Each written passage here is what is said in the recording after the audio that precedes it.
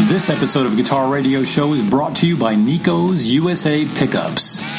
The quintessential pickup is finally here to capture the essence of the best vintage and modern tones on the planet. We all know there are certain periods that have captivated guitar players because of their cherished tones. Nico's USA Pickups are handmade and designed to deliver just what you're looking for. Made in America, incorporating period-specific materials for the most discerning guitarist, the tone will easily captivate your ears with an amazing balance of highs, mids, and bass response, yielding unprecedented sound and feel. Authentic tones from authentic materials, handcrafted in the USA. Nico's USA Pickups. Go to nico'sUSAPickups.com for more information. And also by Killer Bee Guitars. Custom guitars proudly made in Memphis. For more information, go to killerbeeguitars.com.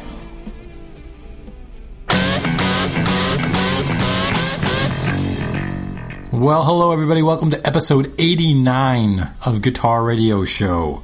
That's right, 89. The show dedicated to all things guitar, dedicated to the guitar player, guitar builder, gear maker, and purveyors of those items that you may not know about, but you should. I'm your host, Mark Dave, and today is one of those again. We have a great guitarist. He's from Austin, Texas, by Austria. That was a long trip there. Trying to get your ticket stamped for that one. Mr. Ulrich Ellison is here to talk to us today. He's got a new record out, or his latest record out, and we're going to talk to him about that. And I think you're going to enjoy it. Some great tunes. Folks, don't forget about GuitarRadioShow.com. Check us out over there. We've got some more giveaways coming up soon to be announced, very, very soon. Some cool stuff. I'm looking forward to it. Folks, you can hear the show on GuitarRadioShow.com, obviously. iTunes, Stitcher Radio, Podbay, Podomatic, Podbean, Player FM, all of those places. When you do, please rate, review the show, and it really helps us out a lot. You can check us out, of course, on our Facebook page, Twitter, Instagram, Tumblr, and all those places. And Google+, don't forget about that, too. So check us out there. Wanted to mention, you heard the Killer Bee spot at the beginning of the show. I will be with the Killer Bee folks playing my new Killer Bee guitar at Guitarlington this October. So I'll be with them at the booth, and come on by and visit. Come on by, say hello. We will be talking all things Killer Bee guitars while we're there. So just wanted to remind you about that. We've got a cool episode coming up very soon about Gibson guitars. Steve Cohn and Adam P. Hunt and I got together to talk about the future of Gibson guitars and see where they're at and what's going on over there, because we love that brand and we want to see it survive. We know it will. It's just, what will it look like down the road? And we speculate. What else do we have going on? Of course, Adam's blogs, don't forget about that. Every other week, so 2 a month. You'll see those on Thursdays. Well, let's get right to it. Let's hear some Ulrich Ellison tunes, some excerpts, and then we're going to get right into the interview. Guitar Radio Show, GuitarRadioShow.com.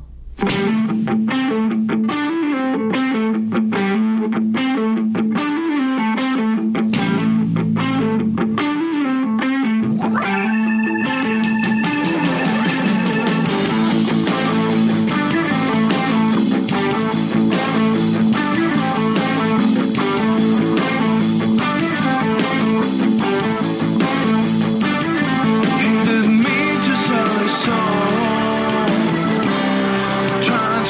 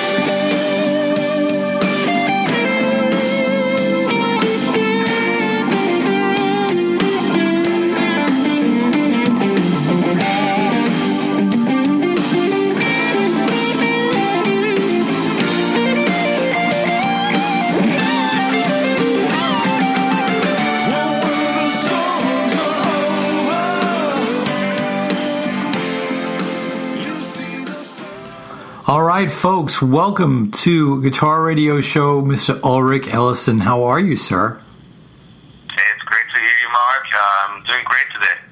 Good, I'm glad. You have a new record out. It just came out in April. It's called Dream Chaser. Folks, you can go to ulrichellison.com and check out the Tribe store there, and you can download it right from the website there. Is that not so? That's right. Yeah, we got our own Tribe store, and we got all kind of goodies there, too. You know, we got a new Dream Chaser t-shirt and koozies and all kinds of stuff. Yeah. Now, you're a guitar player here in Austin. That's right.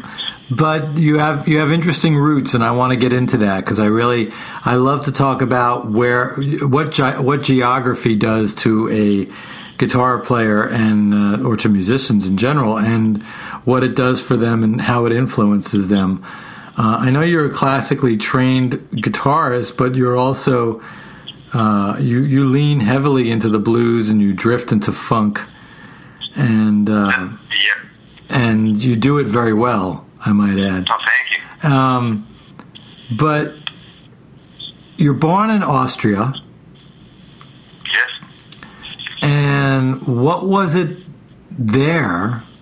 Was it anything there? Was it what in your surroundings, and who was your influence early on to make you say, I want to do this? Well, generally speaking, you cannot underestimate what huge of an influence culture has on a young musician, and just the culture I grew up in, and including all the nature around in Austria. I mean, I grew up pretty close to the Alps. My grandfather had a mountain hut. He was with the mountain scouts basically, and he would just take me up on like 10,000 feet peaks. At age 12, so I would be hiking a lot. And I do believe that the landscapes that you live in, they kind of shape your music. Just if you think of country or Texas blues, or think of CC Top, you kind of hear that dry desert sound almost, So naturally, because of that, I think my music has different imagery and different colors than your typical like blues rock guitar player.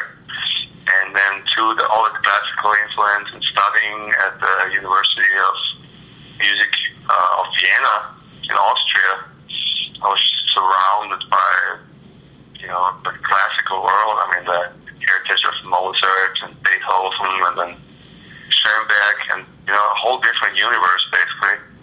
And at the same time, I was playing rock and roll, and I studied gypsy jazz and other jazz styles. So it all kind of, at some point, it all started making sense, where music, becomes a language, and not just like a genre or a style that you play, but just a certain freedom where you can express yourself and find your own voice, that is shaped by all these different influences and everything I just mentioned, And then coming to Texas, of course, that was another big marker that definitely changed my sound a lot.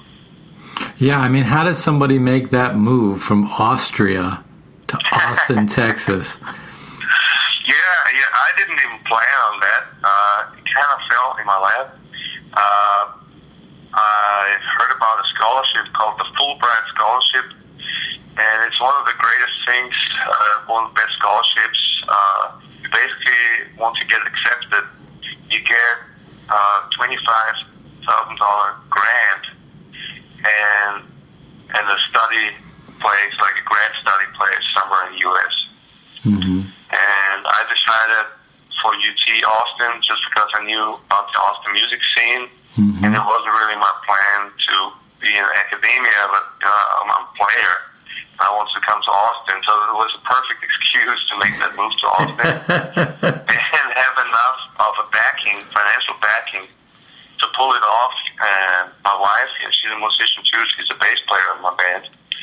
She came along with me, so the whole family relocated to Austin in 2007. Well, that's cool. I mean, I know what it's like to be from somewhere else, and and have the allure of Austin. There's mojo in the streets. It's in the air, it's in the streets, it's in the pavement, it's in the water. So I totally get that. Absolutely. Yeah.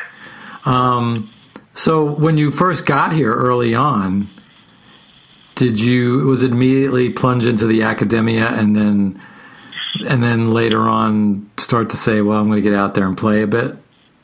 Yeah, the UT School of Music cycles, it was a perfect launching pad because all the teachers in the jazz department are heavy players, heavy cats, like Brandon Temple, for example, the drum instructor back then. He played with Janet Jackson and Robin Ford and Eric Johnson, all kinds of guys. Mitch Watkins, he plays with Lyle Lovett, played with Leonard Cohen. So there was a real connection to the music industry, and especially at the Elephant Room. All the teachers would play at the Elephant Room regularly. Yeah. So basically, you'd have your lesson, and then Monday night you'd go to the Elephant Room to the jazz jam and jam with your teachers in front of an audience. And so it didn't take long for me to start playing and get out of the academia world. And I played at the jazz orchestra, UT's jazz orchestra, and then the Austin Jazz Band. And so there were like 30 horn players in both of those bands, and immediately started playing in other bands that those guys were playing at. Right. And there aren't that many guitar players in Austin that can read music, so there's a little bit of a niche for guys like that, where you can play church gigs and maybe pit orchestra gigs or wedding gigs, all kinds of gigs where they require reading. Right. Yeah. And then since then, then in 2009 or so, I founded my own trio. And from then on, there was like a constant development where I just play more and more shows with my own band. And, I released 4 albums since then. So in the meantime, I hardly ever do any sideman shows. I just don't have time for it. By now we go to Europe 3 times a year to tour, and we do 2 to 3 U.S. tours. So you can imagine that it's just a lot of work. Oh yeah. What's it like when you get back to Austria to play? It's great. It's like connecting the cultures. Yeah. Yeah, because people they like the American sound and the Austin, Texas vibe, and so I'm kind of in both worlds, and I think it's really cool how music can connect cultures.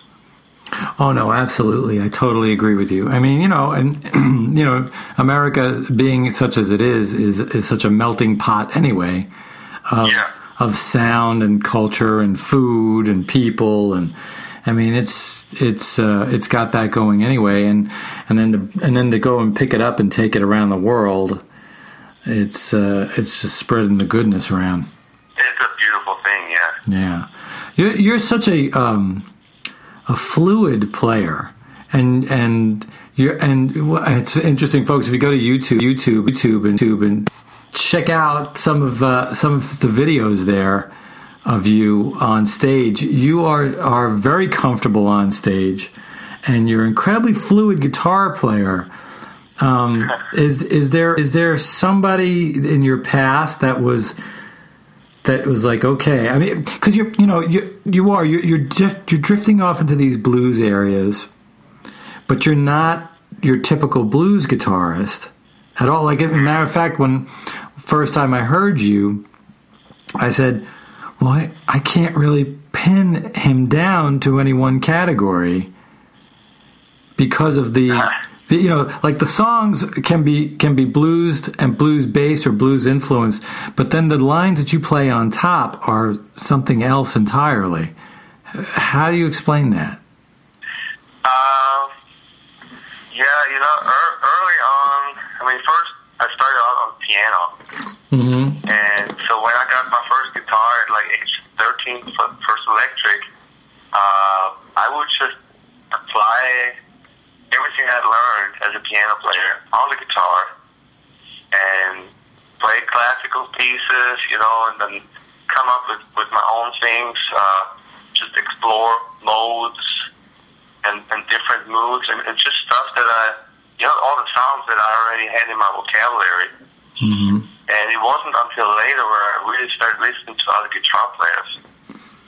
So I think that first period was somewhat important where,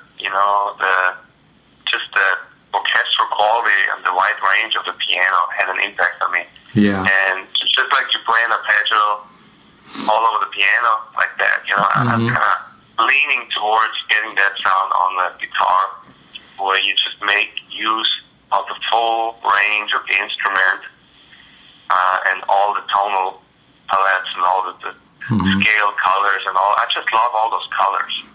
That's an interesting thing that you said too, because you play the guitar like a pianist plays the piano. It's very laid out and spacious. Yes. Yeah, it's very different than what I'm used to, especially for blues. Yeah. I agree. I wasn't a blues player when I was like a teenager or so. I played everything else, but all the music I played somehow was related to the blues. I mean, I would maybe listen to Joe Satriani or so, and then kind of over Joe Satriani discover Jeff Beck, and then discover Eric Clapton and Cream, and then so I would kind of work my way back in a way. Yeah. Well, yeah, that happens a lot, doesn't it? Yeah, and then where do you end up? You end up with Robert Johnson, John Lee Hooker, Hubert Sumlin. Yeah, absolutely. Yeah. So tell me about the new record, Dream Chaser. Well, that new record is probably the most rootsy I've ever sounded, and at the same time, it's pretty much a pop record, or at least it has a pop appeal to it. Where it's just a more easygoing mix of all the different styles that are swirling around. I think my former records, they were more all over the place, all over the map. Almost like, you have like one musical topic, and then you have one rock song, you have one more classical, symphonic type instrumental, and then you maybe have an acoustic song, and a funky kind of thing. And this record, Dream Chaser, I think it's more cohesive as far as the songwriting goes, as far as the guitar style goes. And as far as the lyrics and all the meaning goes, it's very influenced by just following your dream and sticking to your inner voice and following your instinct and living the dream, basically. That's cool. That's really cool. So you're one of those guitar players that has an interesting tone as well. I mean, you have your own sound. Did that take you a long time? Was that something that took a lot of years, or is it something you're still chasing, or what? No, I pretty much think that, sound-wise, I sounded pretty much the same when I was like 16, 17. But you just refine, and like a sculptor, it just gets more elaborate, and you get more aware of who you are with the years, as you know. You've been playing much longer. And then, especially if you play so many shows, I mean, since I've been here in Austin, I've played like, just playing 250 shows a year. I played more shows in 1 year than all the time before, basically, since I came here. And of course, that mileage really shows as far as the development of your sound and everything. Yeah. When you first got things started here on your own, What was the first club you played in Austin? Do you remember? The first club was probably the Elephant Room. Uh-huh. And then, the first club with my band was pretty soon. We played at Sovitas, and then we played at Anton's. I think it was a blues competition, and so that kind of started from there. Became regulars at Momo's. Right. It's not around anymore, and then in the meantime, we've played pretty much anywhere in town. Yeah. I'm waiting for the new Antones. Yeah, we all are. The Roost up north. Yeah. Really has a very similar vibe. I don't know if you've been there. It's pretty close. Yeah. To our neighborhood. Yeah, it's pretty close. Yeah. This David Cotton, Steamboat, and was also booking Antones, and so yeah. I think he did an excellent job to recreate that vibe. Yeah, I said Jimmy Vaughn there. It was good. Yeah.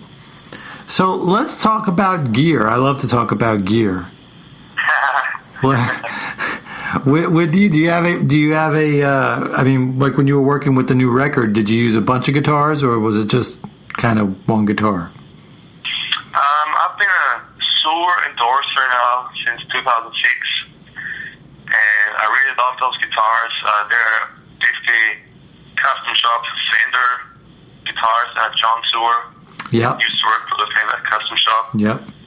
But then he did a few things to develop the design, and I really think he's just making great, beautiful guitars for any type of player. I mean, from like Strats type guitars to more modern, 80s Van Halen types, and even, very modern type. And so, that's my main guitar, and I pretty much played on all the tracks. And then I have a few specialty guitars. I have two guitars by Roland Hauke. He's a guy from Austria, and he just hand carves the most amazing designs that you can imagine. One guitar is a long scale that looks like an alien battle axe. It looks like a weapon, and it has 7 pickups with 2 outputs. You can put the humbuckers and single coils with different outputs, and it just produces some amazing tones. And I got another one that is a short scale. It kind of looks like a lute. Oh wow! And you have to see them to really. I mean, you see a picture and you say, "Wow, what's that?" Right. And so, on the long scale guitar, I like to play the bow on it because it sounds like a cello. It's a beautiful sound. Cool. And so, that's a good way for me to bring in some more classical textures. Cool. And what about using pedals, or you're not into pedals? Are you straight into the amp, or? Oh yeah, I like to use pedals, but I'm kind of limiting myself. I've tried different tube screamers.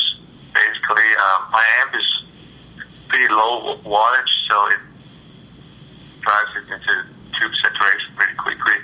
So I usually, just use a tube screamer to have an additional gain stage. And I really like Maxim Sonic Distortion, which is like a tube screamer with a little more bass. And it's a little beefier. Right. And I have different delay pedals. Sometimes I like to mess with delays and create different spaces. I also have a stereo setup that I sometimes use. And Arion chorus pedal that sounds like a Leslie. That's cool. I love that Leslie sound. Yeah, but basically, I mean, it's beautiful if you can create a lot of textures with your playing, different techniques, and so I'm much rather have a nice clean amp that just lets all the nuances of the guitar speak. Well, especially a good guitar, something. I mean, that's the most important thing I look for is can I hear the wood? Yeah. In the instrument, You know, and the same goes for the amplifier too. I mean, some amplifiers are just, you know, they're just properly prepared, they're properly biased in a way that gives you a tone like no other. I mean, you can have two Marshalls sitting side by side and they're going to sound different, two Fenders sitting side by side and they're going to sound different too. What are you using as far as amps? I'm using Grammatical amps. Right now there are hand-built amps here from Austin, Texas. You can go to grammaticalamps.com, and John Grammatical also builds amps for Jimmy Vaughn. I think Jimmy played like 5 of his Bassman models. Mm-hmm. And I think Doyle Bramhall has some of his amps, and also Red Volberg.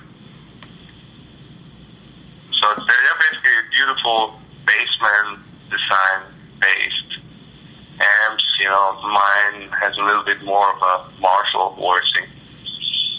So a little more English tone. Yeah, a little more crunchy. Yeah. So what you guys are getting ready to go on the road again, or you're going to be doing some? I know you got some shows coming up around here, but are you hitting the road again for support of Dream Chaser? We're playing Independence Day Festival in Cedar Park in Milburn Park this Saturday, and then we have a show at 1-to-1 the same night at 10 o'clock, which is a guitar bill featuring Jake Andrews, Andy McIntyre, David Spann, and my band. So it's going to be an awesome guitar night. Oh, cool. And then we're leaving town. We'll be on vacation for 3 weeks in Europe, and then we're playing 2 club dates and the festival date in Germany on August 1st, and then we'll be back in Texas and, you know, play some local dates here. Yeah. Cool. So what's ahead for you? What would you like to see happen for you as far as your career? Well, I'm just hoping to reach as many people as possible with my guitar playing and my songs. And, you know, I mean, I don't care about being famous, but it's just like if you're a household name or people recognize you know, and the guitar sound, I mean, that's what I'm working towards, both as a musician and, you know, with everything that surrounds it, because, you know, of course, playing music is only one part of what we do, you know. I wish it would just keep being on stage and creating, but being a musician has a lot of different tasks and stuff you need to do. Yeah. Do you find that when you get out of Austin, I mean, because Austin in many ways is like a bubble. It's in a bubble of, you know, everybody knows when you're here or if you live here that, wow, I'm lucky. I've got all this music I can turn to, you know, and there's other cities like that in America. There's Nashville, you know, certain areas of Chicago, you know, and so on and so forth. But do you find that when you hit some of the other areas in the country that aren't like that, do you find it's a harder sell? Well, I think that the bubble in Austin is really bursting in a way, you know, because, I mean, Austin is growing so fast and there's so many different things happening right now, you know, if you think of the traffic situation or the downtown growth, all the construction, and so Austin is quickly shifting, and I think that the live music and the clubs, you know, are basically they're a little bit in danger of being grinded between the wheels in a way. Well, yeah. But I think it's also a good development in a way that, you know, as an Austin band, you just cannot allow yourself to just do it at Austin. Right. Whereas maybe in the 80s or so, you know, you could just be an Austin musician and play locally and live happily ever after South Austin. And these days, you know, you kind of have to have a global spin on things, or maybe it's because I'm from Austria, so I have the perspective built in. but I'm, very well aware of different markets, and want to try to be present in the European blues scene and work that market, and then the club scene all over the U.S. There's still the kind of old school blues and blues rock clubs that are maybe getting less, but they still exist. And then also there's the Asian market, and so that I don't have much experience yet, but I'm convinced that once you have your name established here in the U.S. and you have a strong brand, then you can pretty much go anywhere. There's definitely there's a market for a unique guitar sound. Mm-hmm. Well, I couldn't agree with you more in regards to Austin and how. I mean, I don't know if you read the music report that came from the state, but or actually from the city. I did. Yeah, I mean, the average Austin musician makes $25,000 a year. Yeah, and you can't live in Austin proper or many of the surrounding communities for $25,000, making $25,000 a year. So, and those 25,000, by the way, include the side jobs. It's not only the musical income; it's total income. Right, and total income. The typical musician also has one or two side jobs. Right. Oh yeah. Right, absolutely. So and then you factor in the fact that now there's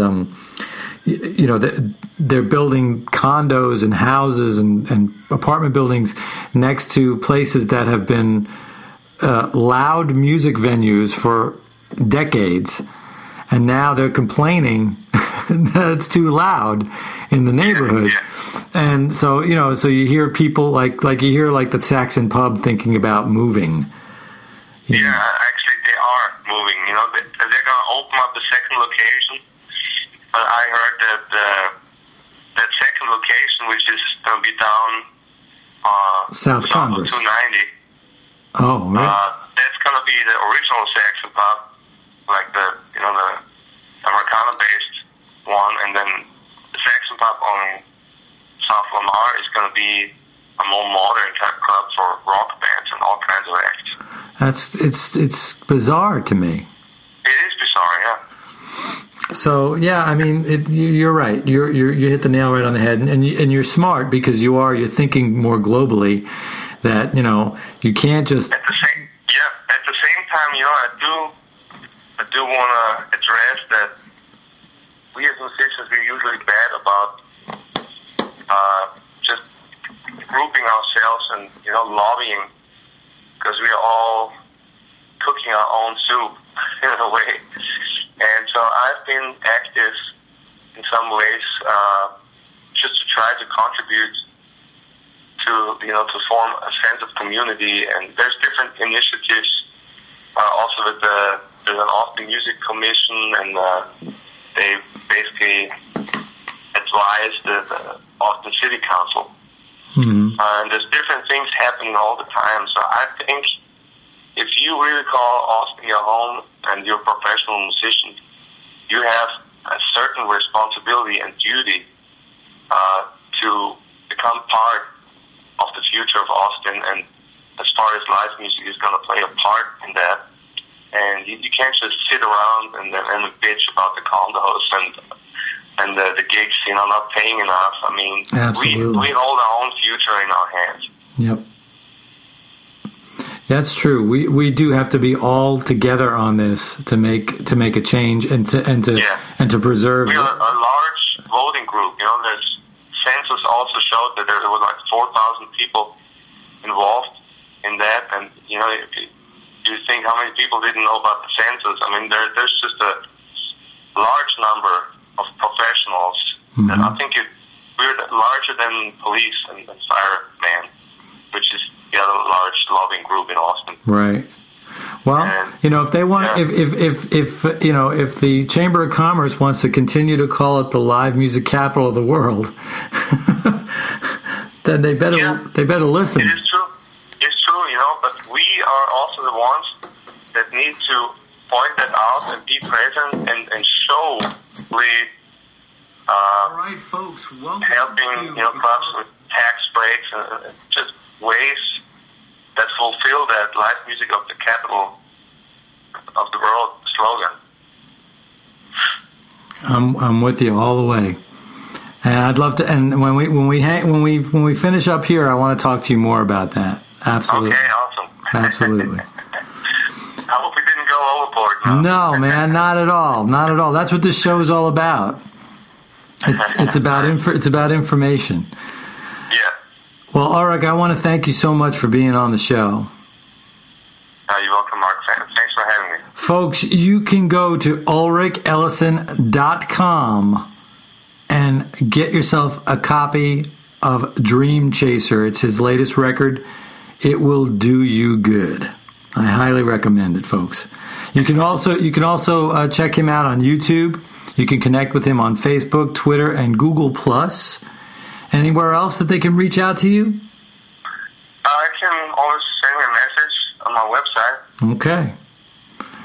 Folks, check it out, ulrichellison.com. Ulrich, thanks so much for being on the show. You're welcome. Thanks for having me. All right, hold on one second. We're going to sign off right here. Awesome. Thanks. Well, there you have it, folks. Awesome guitarist, great guy, really interesting to talk to. Thanks so much, Ulrich. Folks, check him out on his website. And in the meantime, we got to get out of here, but don't forget guitarradioshow.com. Don't forget all those fine people over at Killer Bee Guitars, Nico's Pickups, Nico's USA Pickups, I should say. Great stuff. Loving it. And we'll see you on the next episode of Guitar Radio Show. In the meantime, take care of each other, take care of yourselves, and we'll see you soon. Peace.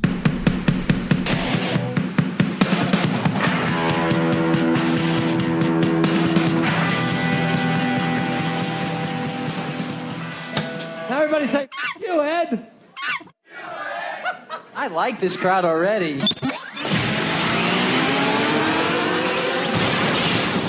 GRS Production.